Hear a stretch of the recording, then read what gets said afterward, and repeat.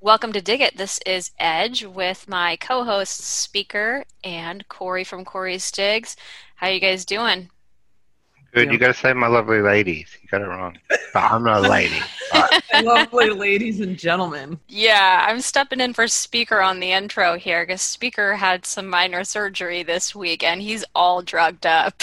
He's a little loopy right now. Yeah. I'm not going to be talking much. I'm going to be honest with you. Yeah. I'm just here to chill.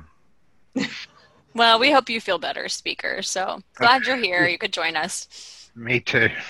Yeah, so today we're going to talk about, we have a lot to go over.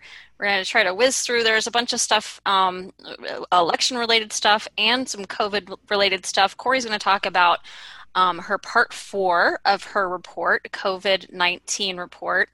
And then she's also going to talk about the stimulus package, pardons, Burke's retiring. I'm going to give some election updates, particularly Arizona and Georgia.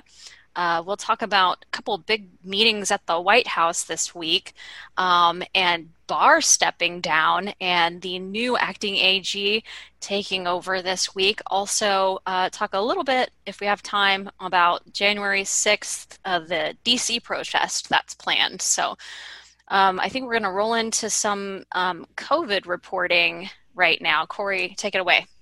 Okay, well, before we go into that, let me just say, so we saw on, what was it on? Something called Newsy. Deborah Burke saying that she is going to retire, which is very exciting for all of us. She said that so here's what's interesting. So she's saying that she'll help the Biden transition and, she'll help if they need her and stuff, but she plans on retiring.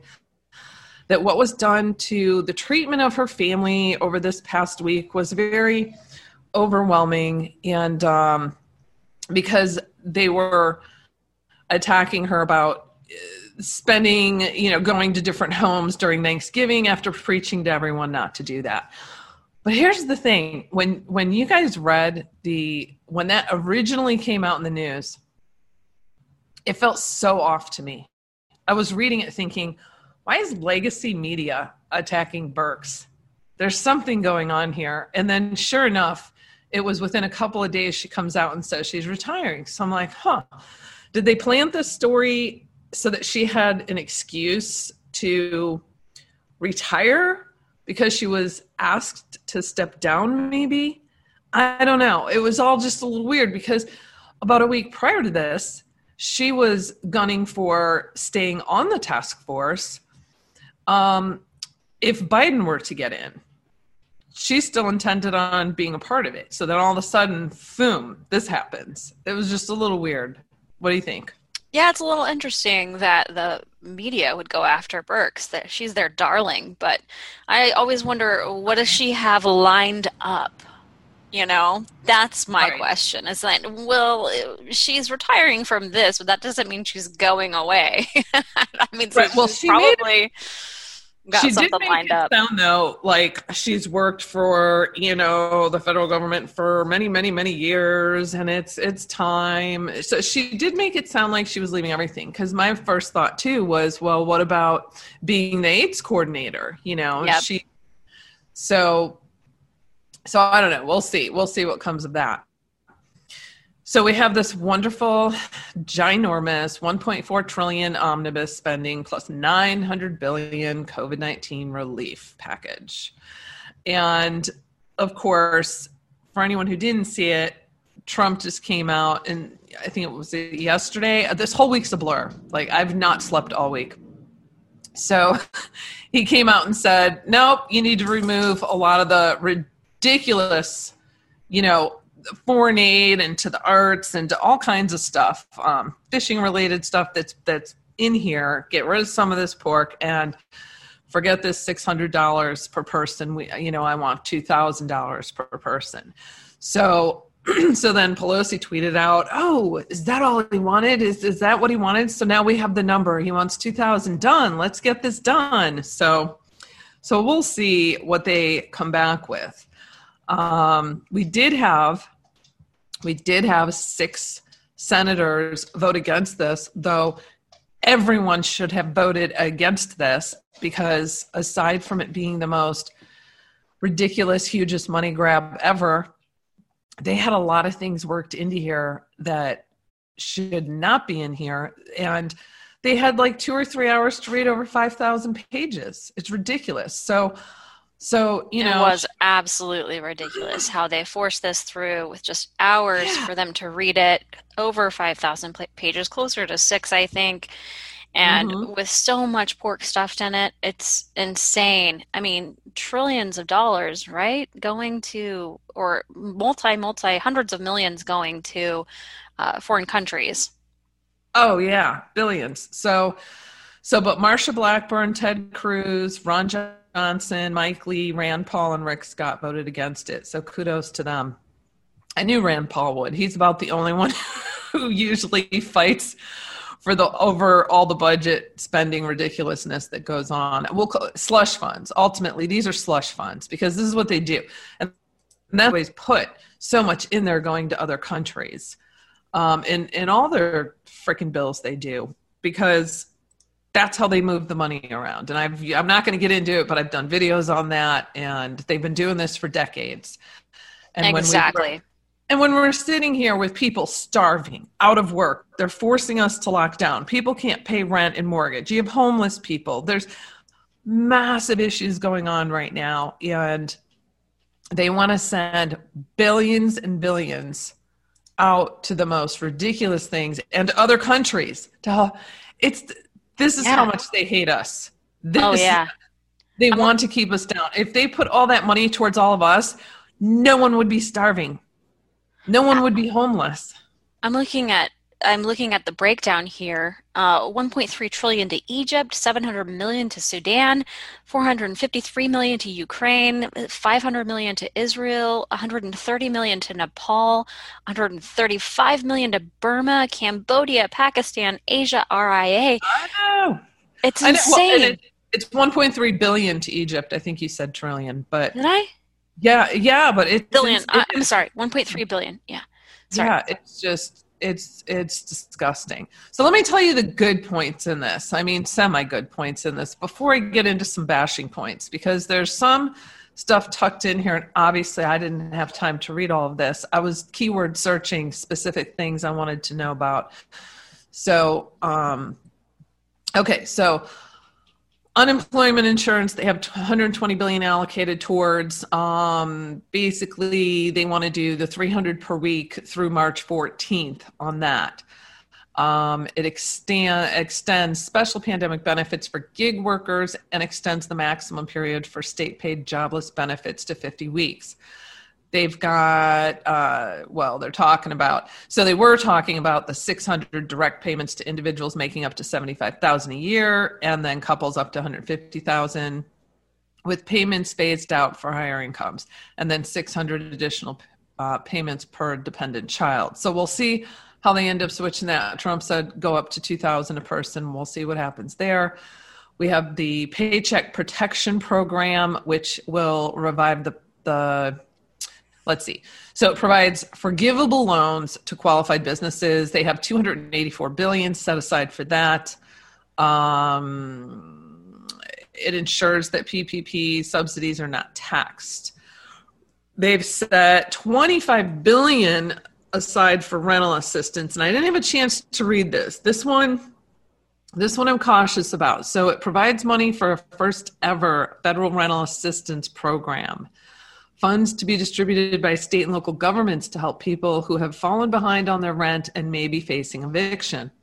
So I suspect that those funds would actually potentially, I don't know, because I haven't looked yet, but I would think they would set this so that those funds would go perhaps to the landlords directly as opposed to the person. Otherwise, it would go to the person, and the landlords would then later have to be reimbursed, and it could screw the landlord. So I'm not sure how that would work, but it's alarming to me because this is going to set a precedent, almost like a little pilot program of theirs, for how they might later down the road try to control ownership of housing. Because we know that's one of their agendas, one of their 2030 agendas.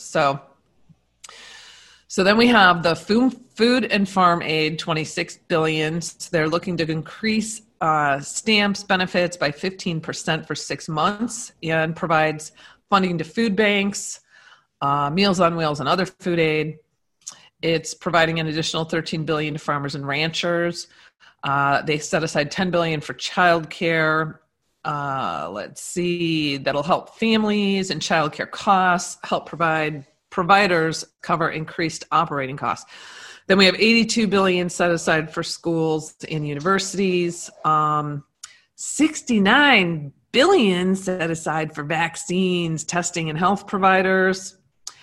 Let's see. So Congress includes, now I don't know what these are exactly. I didn't have a chance to get to the whole, what might be in there as far as tax credits, but they are saying that they included provisions making it easier for people to receive earned income and child tax credits, while also allowing businesses to write off 100% of business meals instead of the current 50%, and axing an excise tax increase on brewers and distilleries.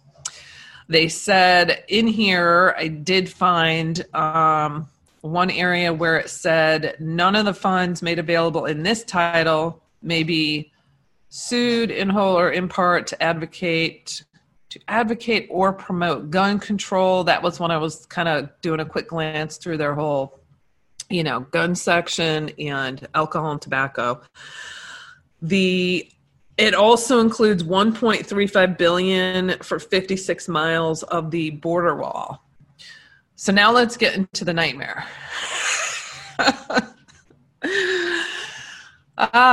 So we've got, one of the things is to my knowledge, there's no mention in here of business liability coverage, which was a big one that Trump's been pushing for. And in my opinion is critical, because by having that, and we've talked about this for months now, by having that, it allows businesses to not have to be so demanding on the masks, for example, right? Right. So, if they can't be held liable if someone was to, say, get COVID and say, I'm going to sue you because I think I somehow contracted it out of your place of business. So I did not see that in there. What I did see that irked me is $6 billion going to HIV/AIDS in one particular. So it's a little confusing because they have, there's so many sections in here, and I'll give that breakdown in a minute. But do you remember back in April when Trump did a press conference and he was talking about PEPFAR, and he was talking about, which, is the AIDS and the $6 billion a year that was going towards that, and how he plans on reallocating that because he thinks those funds can be better spent, differently in a different way. So restructuring that. Well, they snuck that in here. They also have in here $1.25 billion. So it's to the NIH Office of the Director, $1.25 billion, with $1.15 billion going towards research and clinical trials related to long-term studies of COVID-19, and no less than $100 million for rapid acceleration of diagnostics. So we know that's Fauci's area there. Then we have, and I was trying to read up on this to make sure I fully understood this. I would have to review more documents. So I extracted this I read about 3 different reports, and they all seem to be saying the same thing. Hopefully this is accurate. The illegal streaming for profit, right? This went viral. Everyone was freaking out about this. So I don't know if they're going to, we really do need to hammer Trump on this, because we do not want this in there. So what it is there's like 3 different things they put in here. There was like a trademark thing. There's the Case Act, which has to do with copyright claims. And then there's this illegal streaming for profit, which was Senator Tillis and co-led by Senator Patrick Leahy. So he put out a statement because everyone was freaking out saying, well, we're not going to be able to stream anything. They're going to call this like copyright laws and it's illegal and it's going to be a felony and fines up to $30,000 and da-da-da-da. So he put out a statement saying, I am proud this common sense legislation that was drafted with the input of creators, user groups, and technology companies will become law so we can target criminal organizations and ensure that no individual streamer has to worry about the fear of prosecution. There's some relief that, so what he's saying there is not individual streamers, that it has to do with streaming for profit, making it sound like they're going to be targeting more criminal organizations and more commercial. It's bullshit because independent streamers, especially gaming streamers, have their own businesses and their own brands. So how's that going to hurt them? Because they are corporations in themselves. Right, and that's what I was wondering. So I have to go in and actually read all of these, bills that they were trying to put through so that I could to break this down better for people. So I'm basically I'm pulling from the reports that I found in the statement that he put out on this. But it's very, very sketchy. What does this have to do with COVID anyways? Well, because there's 1.4 trillion is the omnibus bill, where they cram all these bills in at the end of the year and they get them through and then it floats them for the next year. And then the other 900 billion is the COVID. So this assumably would fall under the omnibus bill where they were sneaking that in. Wow.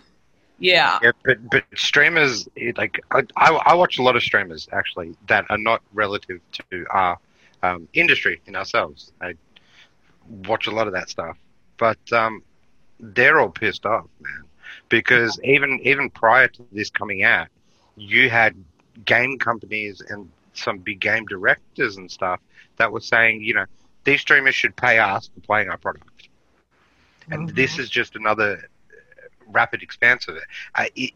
If anything, you should be paying them also for pushing your product at 10 times more than it would have got anyway.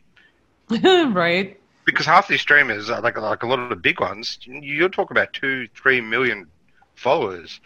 I mean, it's a lot of people that watch those streams. And there's some games that they play that wouldn't have ever been picked up normally. Right. And that just expands their brand. So it's, they're not happy. And they, I feel for them that they shouldn't be. Especially when it's like they're bringing it back to corporations, not to independent streamers. Yeah. So we're going to have to look at that a bit more. Yeah. Yeah. I mean, it says in here, there's some relief that the bill doesn't include penalties for individuals found to have illegally streamed content, thus potentially criminalizing ordinary Twitch streamers or YouTubers. But there's criticism of the claims tribunal as being potentially unaccountable and fears that fair use provisions will be ignored. Of course it will. It's always abused. Yeah, and then the CASE Act, so this creates a new copyright claims board within the U.S. Copyright Office. So it's kind of like a small claims court, and they can adjudicate copyright claims and order fines of up to $30,000. So what they say is they're empowered to adjudicate copyright infringement claims unless the accused received a notice, recognizes what it means, and opts out in a very specific manner within a limited time period. So this is all happening while we've got the National Defense Authorization Act that's, is that potentially being vetoed today, Edge? Yeah, today, Wednesday, we're recording, and today, Wednesday, is the final day for President Trump to veto the National Defense Authorization Act. He's expected to do so. He said he would do so several times because they refused to put a repeal of Section 230 in the NDAA. But also, I want to make a clarification because this went viral too this week. about them slipping in the amendment to the Insurrection Act. That did happen, although there was some confusion as to what bill it was slipped into. I think it was earlier reported that it was in the COVID bill. It's not. It's actually in the NDAA.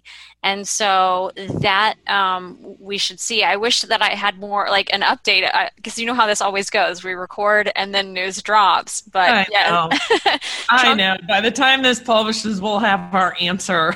We'll see. Trump should veto this NDAA Wednesday, but here's the deal is that the House is already planning to override because they had a supermajority on that NDAA.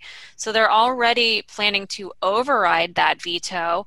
However, there are going to be several procedural hurdles that they're going to have, some hoops they're going to have to jump through in a limited amount of time with the holidays on top of that, calling everyone back to D.C. December 28th. So it may not, they may not be able to override it in time is my point. The deadline is January 3rd. So we'll need to keep an eye on it because there are some important things in that NDAA that we do not want to pass, in particular that amendment to the Insurrection Act that was slipped in there. Right. So let me just finish this up real quick, and then we'll switch over to some elections and some of the other interesting things that have dropped this week. So they've also managed to squeak in $35.2 billion for their energy initiatives into this bad boy. Now, under Gates, so this is where it gets a little complicated, and I didn't have time to read all this, but a lot of people were tweeting out that like $3.2 billion is going to Gates. And in my estimation, it's actually quite a bit more than that. So what they did is on page 1278 of this wonderful 5,600 page doc, they have about 12, close to 3.3 billion set for global health programs. Now, of that, a portion, I think everyone just assumed that was all going to Gavi because a lot of it has to do with HIV/AIDS, maternal health programs and other programs and vaccines and stuff like that. So whereas a hefty chunk will likely go to Gavi, you've got Chemonics, you've got John Snow, you've got these other organizations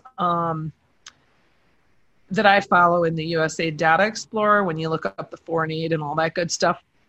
So a lot of the HIV/AIDS stuff, the majority of it, all is going to other countries, and it's funneling through not just Gavi, but it's funneling through some of those other organizations as well. So I imagine that would be kind of divvied up there. Separately, however, they've got $5,930,000,000 set for HIV/AIDS, where they specify in here 1.56 million will be the second installment to the Global Fund for its sixth replenishment. And they also have 17 million set to be made available for administrative expenses to the Office of the United States Global AIDS Coordinator, Deborah Birx. So if she's retiring from, completely, then someone would be likely moving into that position. But so that's for her office.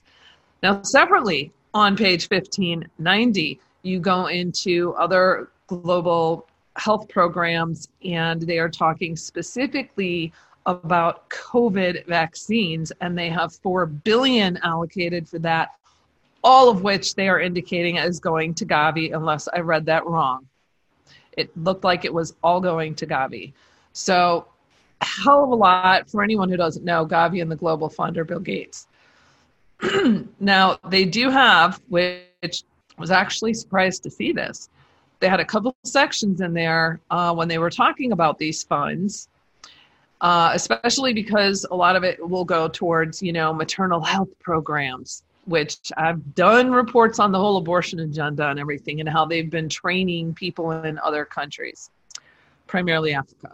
So it does state, though, none of the funds made available in this act nor any obligated balances from prior appropriations acts may be made available to any organization or program which, as determined by the President of the United States, supports or participates in the management of a program of coercive abortion or involuntary sterilization. Thought that was interesting that was in here. There was a few more sentences to do with that too, but it was all, that was surprising to me.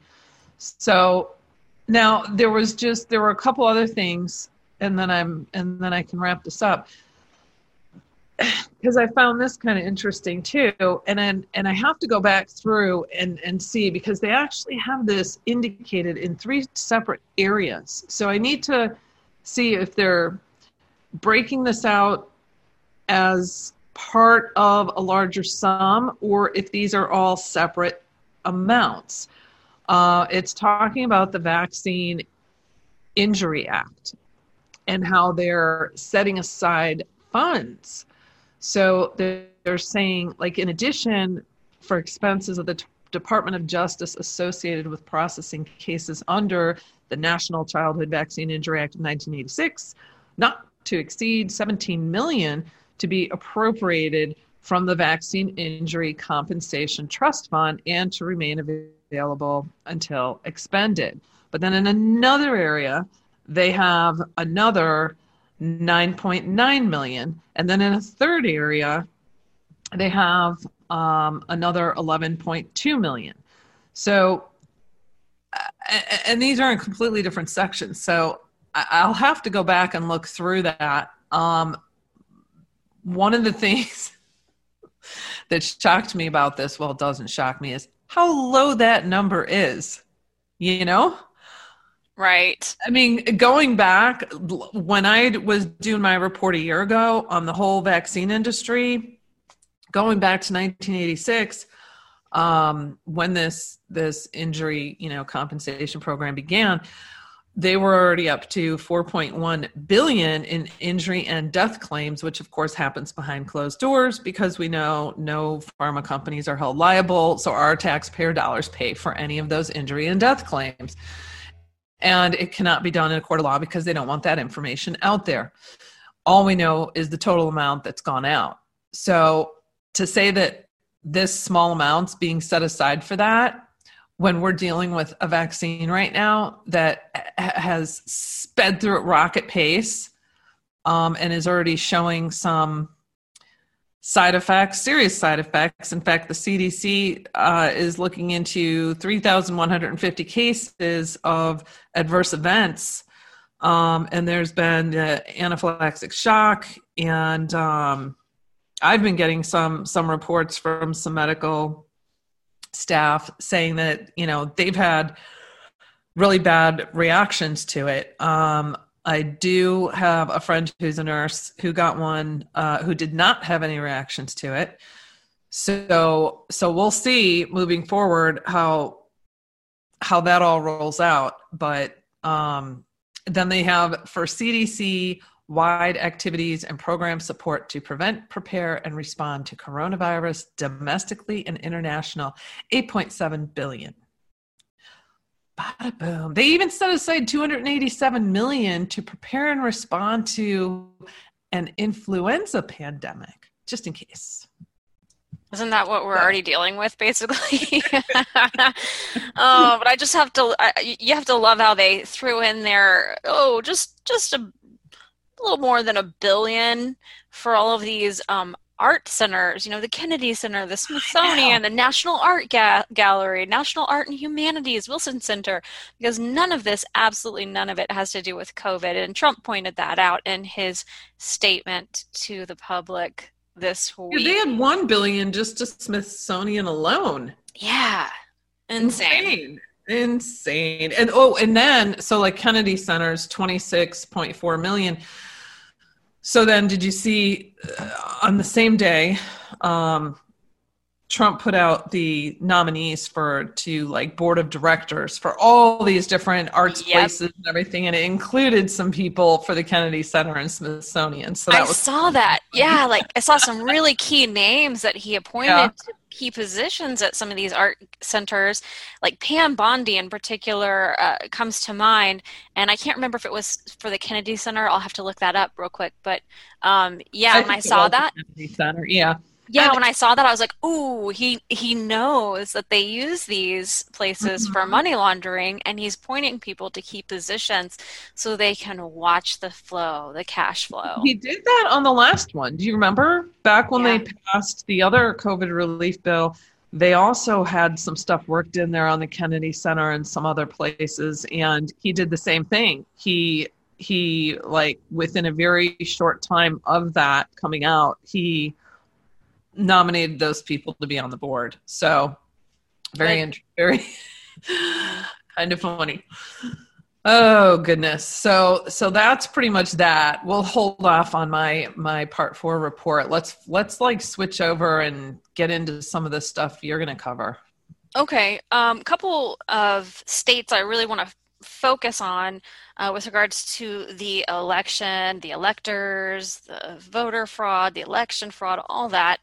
Are Georgia and Arizona. So this week, a report by the Georgia Senate Judiciary Committee came out, and it was outlining election fraud. And in this report, it stated that the results of the election cannot be trusted. This is a Senate Judiciary Committee report. It said that the results cannot be trusted, the certification should be rescinded, and the General Assembly should determine the electors. So that caused a lot of heat to come down on the Governor Kemp and others to call a special session. I think people were blowing up the phones this week for Governor Kemp, but they were put under enough pressure that the Georgia House actually called a hearing, just like real impromptu Tuesday night, rushed through this meeting to have on Wednesday morning, calling Raffensperger, Gabriel Sterling, and of course Raffensperger's lawyer to testify to these allegations and claims made in the Senate Judiciary Committee report. And this hearing, like I said, was thrown together the day before. Many of the state reps weren't invited, weren't even notified. None of the witnesses to the voter fraud made in that report were called to testify by the, so it was, and I watched the first couple of hours of it, practically fell asleep during it. Basically, it was nothing more than an attempt to give Raffensperger and his crew a chance to, make excuses, to pass the buck. No hard questions were asked, really, no pushback, no real resolve by these House members to get to the bottom of it. Raffensperger hardly even spoke. His lawyer did practically all the talking, and the claims that the lawyer made were that the Trump campaign's allegations of voter fraud were just completely false. He spouted off some numbers, very, very small numbers of things that they were investigating, but nowhere near what the Trump campaign's allegations of voter fraud were in that hearing. But he didn't provide any proof during that hearing. It was always like, can you give us some documentation on this? Yeah, I'll follow up with you, that sort of a thing. So nothing really came of this hearing other than it was just a show. It was for show because they were put under pressure by the citizens, not just in Georgia, but around the country, putting pressure on them after this report came out. So, but it's also important to note that none of these people, Raffensperger, Sterling, or Raffensperger's lawyer, were even put under oath during this hearing. So it was just a show. Yeah, it was just a show. Many shows. Yeah, Arizona is interesting. So last week, the Arizona Board of Supervisors defied the subpoenas to turn over the machines for forensic audit. Instead, they filed a complaint in the Superior Court. And their excuse was that there wasn't enough time to comply, that the subpoena was, that it was unconstitutional because of voter information, yada yada yada. They were coming up with a lot of excuses as to why they were not going to comply with the subpoena. But one of the board members, he was actually like irate during the meeting, talking about how he's not interested in satisfying only a small group of loud participants, and that the subpoena, they went too far with the subpoena. It was way too far out of bounds, and he was disappointed in the Arizona legislatures. It was ridiculous, his response to this. It was absolutely a despicable sight to see. And they just looked incredibly guilty with this response. But then on Tuesday, so that was like last week. Then this week on Tuesday, we got news that the Arizona GOP electors have filed a motion to intervene in this case. And what's happened is, so also on Tuesday, the subpoena went to the court. It appears that the Board of Supervisors just wants to delay as much as possible. They're trying to run the clock, basically, run out the clock. The court, the judge, his name is Judge Warner, he stated that basically he doesn't know what more he, meaning the court, can do. In essence, a subpoena by the legislature has the same power as a subpoena by the court. So basically, he's just throwing it back on the legislator and saying, look, you have the subpoena power. You have the same power as the court. You just need to enforce it at this point. So, meaning they have the power to arrest people, like Board of Supervisors members, and throw them in jail for not complying. And it really just falls on them. Are they going to have enough guts to do it? So they really need to enforce this subpoena because they're slow walking. The Board of Supervisors is basically just slow walking, handing over these machines. And so the Arizona State Legislature needs to grow a pair and enforce the subpoena. I'm sorry, it's down to that right now. We've got to start arresting people, in my opinion. That's what I think. Also out of Arizona, Rudy Giuliani dropped a bomb this week on War Room Pandemic. He was stating that on Tuesday, he said that Arizona lawmakers were attempting to pass a resolution to certify Trump as the winner in that state. And that earlier this week, they didn't have enough votes to do it, but they were planning on meeting again Wednesday, the day we're recording. So again, here we are. We'll probably on Christmas Eve. Yeah, news always drops after we record. But we'll see if Arizona state legislatures get enough votes Wednesday to pass it. Giuliani said he was hopeful Arizona lawmakers will be able to close the deal before Christmas. So just need to keep an eye on Arizona. And those are the two key states that I really was following this week with some good developments or interesting developments. So much to follow. It's like I'll hit the COVID stuff, you hit the election stuff. It's hard to keep up with it all. It is. Especially when there's like hearings, several hours to listen to, or really long documents to review. And I pretty much decided this week, following all of this stuff, and then taking a couple days off for the holiday to spend with family is pretty much going to be my week. And then I'll get back to working on part 5 of my report next week, because there's so much going on. And 15 pardons. Did you see? He pardoned George Papadopoulos. I saw that. That's great. And I don't know a lot of these people who have been pardoned, honestly. There were 3 former GOP members of Congress. There were 4 governor contractors. There's one I was just looking at, and I'll put this link below the video, but on the White House website, it lists them all. And I was just looking at this one. And so it's Alfred Lee Crum. And He's now 89 years old, and he pled guilty in 1952 when he was 19 years old to helping his wife's uncle illegally distill moonshine in Oklahoma. He served 3 years of probation and paid a $250 fine, which I imagine was quite a bit back then, and has maintained a clean record and a strong marriage for nearly 70 years, attended the same church for 60 years, raised 4 children. And so I was like, oh, wow, for like moonshine back in 1952. So that was one of them. That was kind of cool. Yeah. I don't know if there were any that like really stood out to you, but. Well, yeah, there were the 2 that were related to Russiagate. 2 defendants of Russiagate. One, I wasn't really familiar with him. He was a Ukraine lobbyist. The other one being Papadopoulos. And the rest of them I really was not familiar with, but all seemed to be kind of like minor drug offenses and that sort of a thing. So,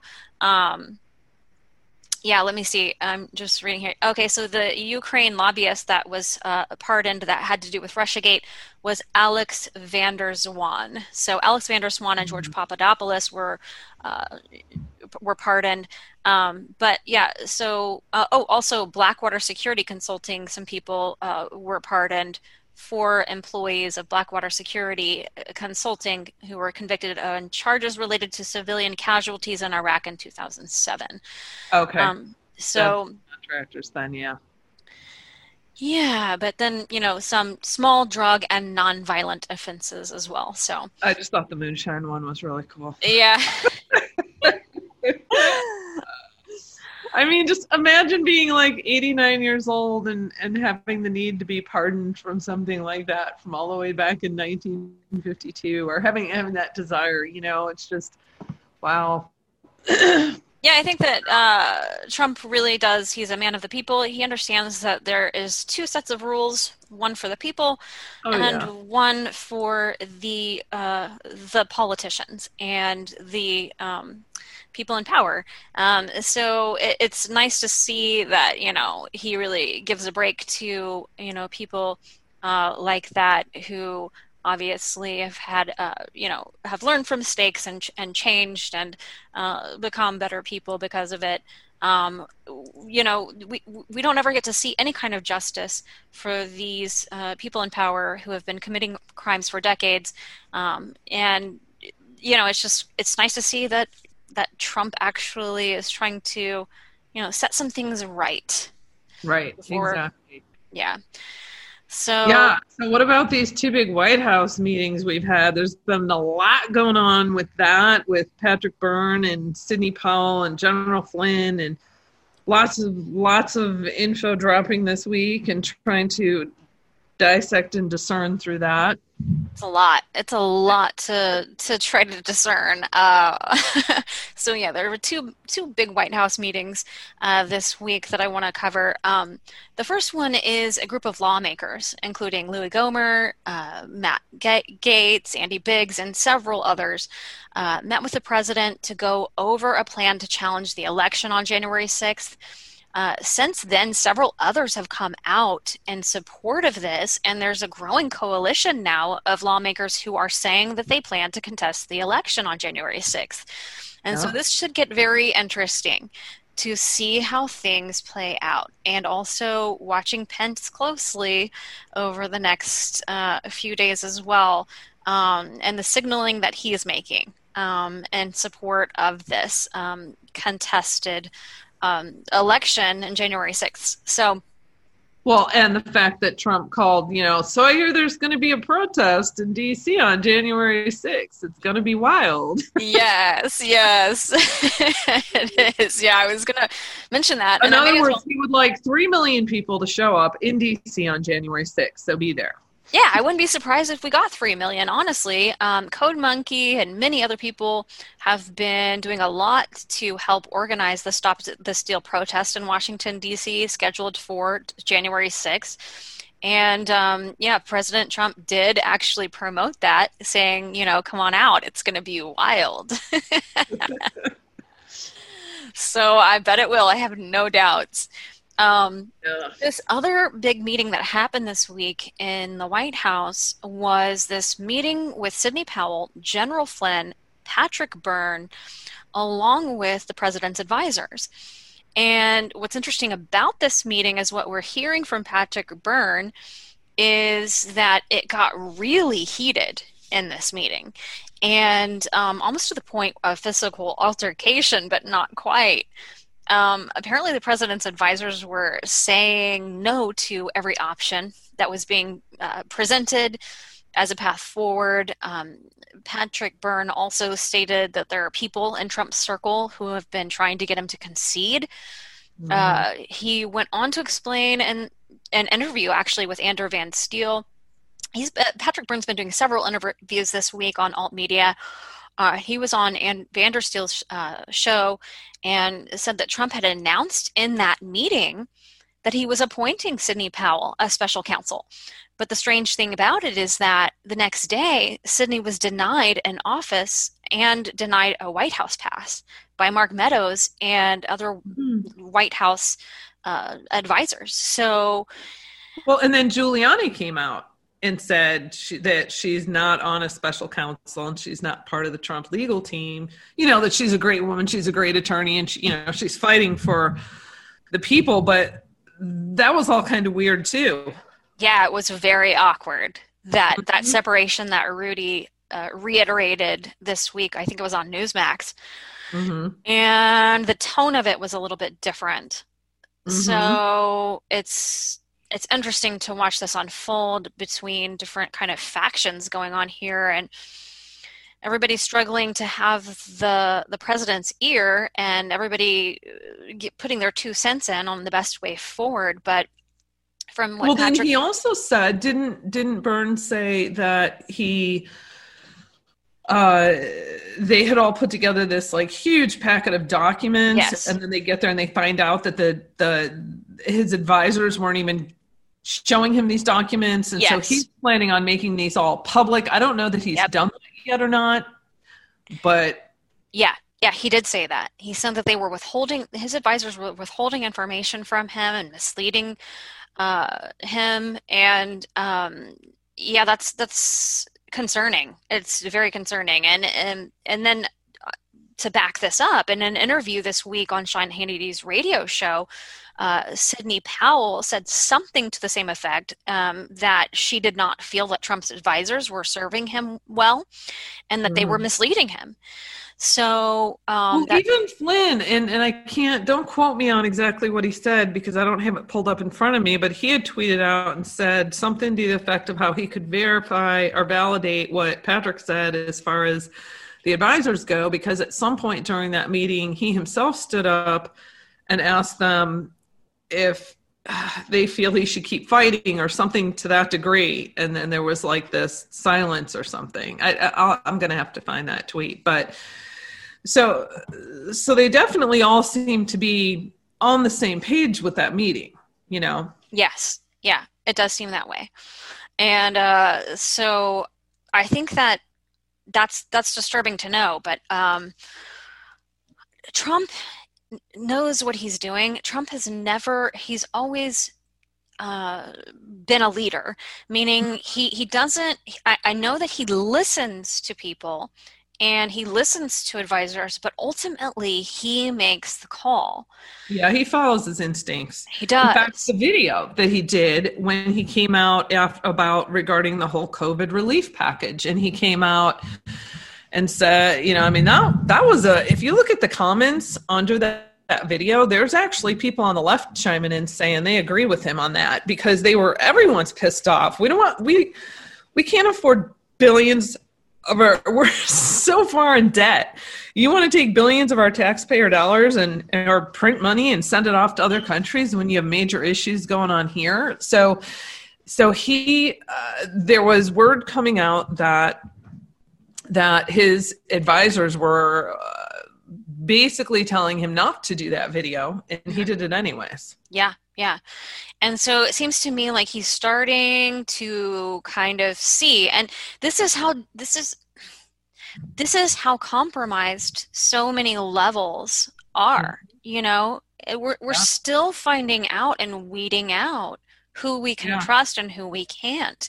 And there may be some people even within the White House, even surrounding Trump, that are not serving his best interest. And as Patrick Byrne had explained, they're in it for their own personal gain. They've got side deals. They're already looking to what they're going to be doing after this, and they've already made deals, and they're it's to their benefit that Trump just moves on, right? Right.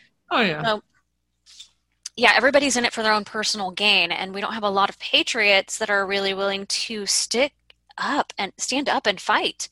But I know that Trump is. I know that Trump is going to fight, and I know that he's starting to determine who he can trust and who he can't. It seems as though he really did pay attention to what Sidney Powell, Flynn, and Patrick Byrne had presented to him. And, if this information about him actually appointing Sidney Powell as a special counsel is true. So, and it seems that it is. I think we just need to wait and see. But Patrick Byrne's been dropping some bombs lately. Like I said, he's been doing like this whole round of interviews. He was on Dark and Light with the recent one on Epstein. Yeah. So he was on with Tracy Beans and Frank. He was on in The Matrix, and he was on Dr. Janda and Vandersteel. So he's kind of made the rounds and been dropping bombs in each of these interviews this week. Right. But one of them is that he told he said that he was told by the FBI to pay an $18 million bribe to Hillary Clinton. That was one of the bombs. Another one was about Epstein and his murder, and that it was done by the deep state, that the guards were put to sleep with laughing gas snaked in through the ventilators. He did talk a lot about, or somewhat about, Chinese interference in the election, and printing fraudulent ballots, that they have proof or evidence that this might be actually part of what he's talking about dropping soon. And then he did talk about some information on Fast and Furious. So, yeah, it's been an interesting week. Yeah, it has been. Well, and then there was the White House memo on the Attorney General's authority to use classified information in connection with the review of intelligence activities. And that goes back to the investigation into the 2016 election and Russian hoax and all that good stuff. Yeah, I mean, so this week we have Barr stepping down Wednesday, and the acting Attorney General. Yeah, today's his last day. Yep. And it would be really great to see an investigation immediately launched by the DOJ into election interference and election fraud. I know there's some skepticism by people on the new AG and I honestly cannot speak intelligently to that because I have not dug into him. So I can't. I mean, I dug a little bit into the deputy AG, but not into the AG himself and Rosen, and I just don't know enough about him. So just gonna have to wait and see. You know how it goes, but a clue as to how it may go, as that memo you just referred to, where Trump just this week authorized the new AG to use classified information in connection with a review of intelligence activities relating to the 2016 presidential campaigns. So basically authorizing him access to classified information that is going to show how the intelligence community basically interfered in the 2016 election and the whole Russiagate thing. So I don't know, a lot of moving parts this week. It seems like, and we've said this in weeks prior, it's just like moves and counter moves. You can see a lot of good things being put into place, and you're like, okay, this is good, but then you see the counter moves. It's an emotional roller coaster. You're almost better off to just take a few days off and then come back and see where we're at. Yeah. Yeah, It's pretty crazy. And everyone's saying it's the Pence card. That's the path. It's the Pence card on January 6th. So we'll see. We'll keep our eyes on it. I just want to go through a handful of bullet points real quick. I won't go in depth into it. I encourage everyone to come in and read part 4 of my report. It's COVID-19 part 4, the test that changed the world is deeply flawed. And I have a compilation of information in here, some really critical information and data and lawsuits and what's going on with this, some recent studies that have come out. So there's a lot of evidence in here. I talk about, I'm just going to give you the bullet points on what I cover is I did find there was a task force created for emergency diagnostic tests and EUAs was formed 10 months prior to COVID even hitting the States. So that was interesting. There has never been a sample specimen of the alleged virus purified and isolated. The inventor of PCR, Kary Mullis, along with numerous other scientists, have always said that PCR should not be used for medical diagnostics. There's 90% of COVID positive people are asymptomatic, which indicates, a very high level of false positives. And that all ties back to these other scientists and Kary Mullis, stating that that's what would happen. So we've got 54 studies that have come out recently on 77,758 participants that find household secondary attack rate, that the chance of the infected person infecting another person in the home is 18% if the index case is symptomatic. Now, if they're asymptomatic, which they have been gaslighting, the media has been gaslighting on this, including Fauci, saying that asymptomatic people are super spreaders. No, it is literally 0.007%. It is less than 1% possibility. And in some studies, they'll tell you it's like zero possibility. Even the WHO has said as much. So, and that's out of almost 78,000 participants in 54 studies. So we've got scientists that found 10 major scientific flaws at the molecular and methodological level with consequences for false positive results. And they are calling on retraction of the original protocol for the RT-PCR tests. Doctors worldwide, I've got several videos in here. Some of them are just like little 2-minuters, and then there's a longer one in here that I encourage everyone watch because it's worldwide doctors speaking out about the pandemic, the tests, and warning of the dangers of these vaccines because they have not met safety standards.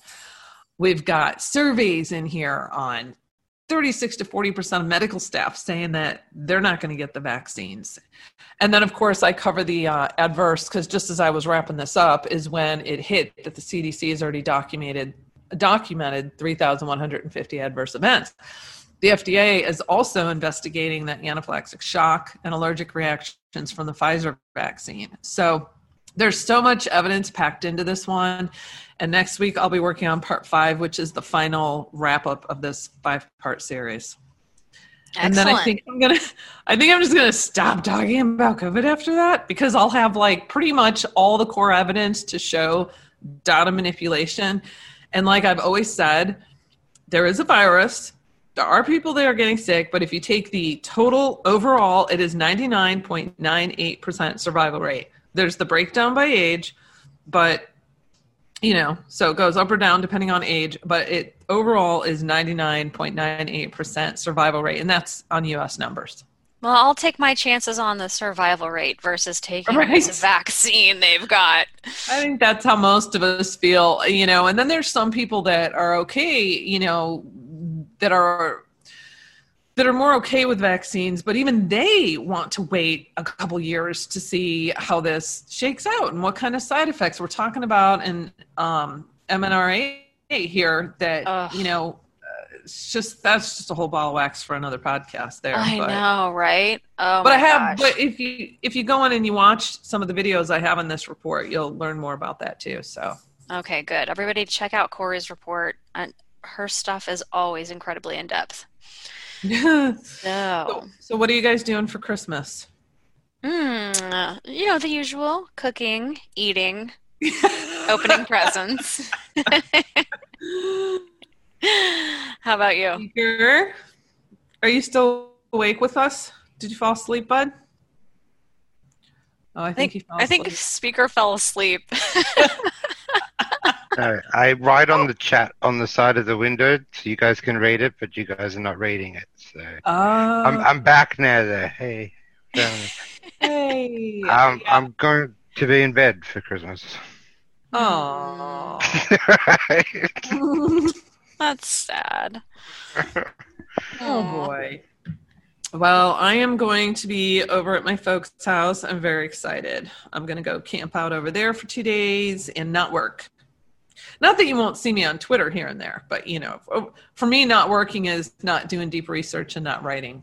Yeah, I'm excited for a couple days off myself. Oh, me too. I can't wait. Well, I hope everyone out there takes some time with your family and friends.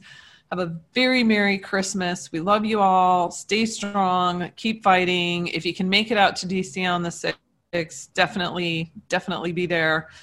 And we will be back next week. There'll probably be lots of big updates by then. Oh yeah, it's happening fast. So Merry Christmas all to you all. We love you all. And we will see you back next time right here on Dig It. Please be sure to share this podcast. We're on Google Play, iHeartRadio, SoundCloud, Spotify, Stitcher, TuneIn, and YouTube. We'll see you back next time right here on Dig It. Merry Christmas. That was like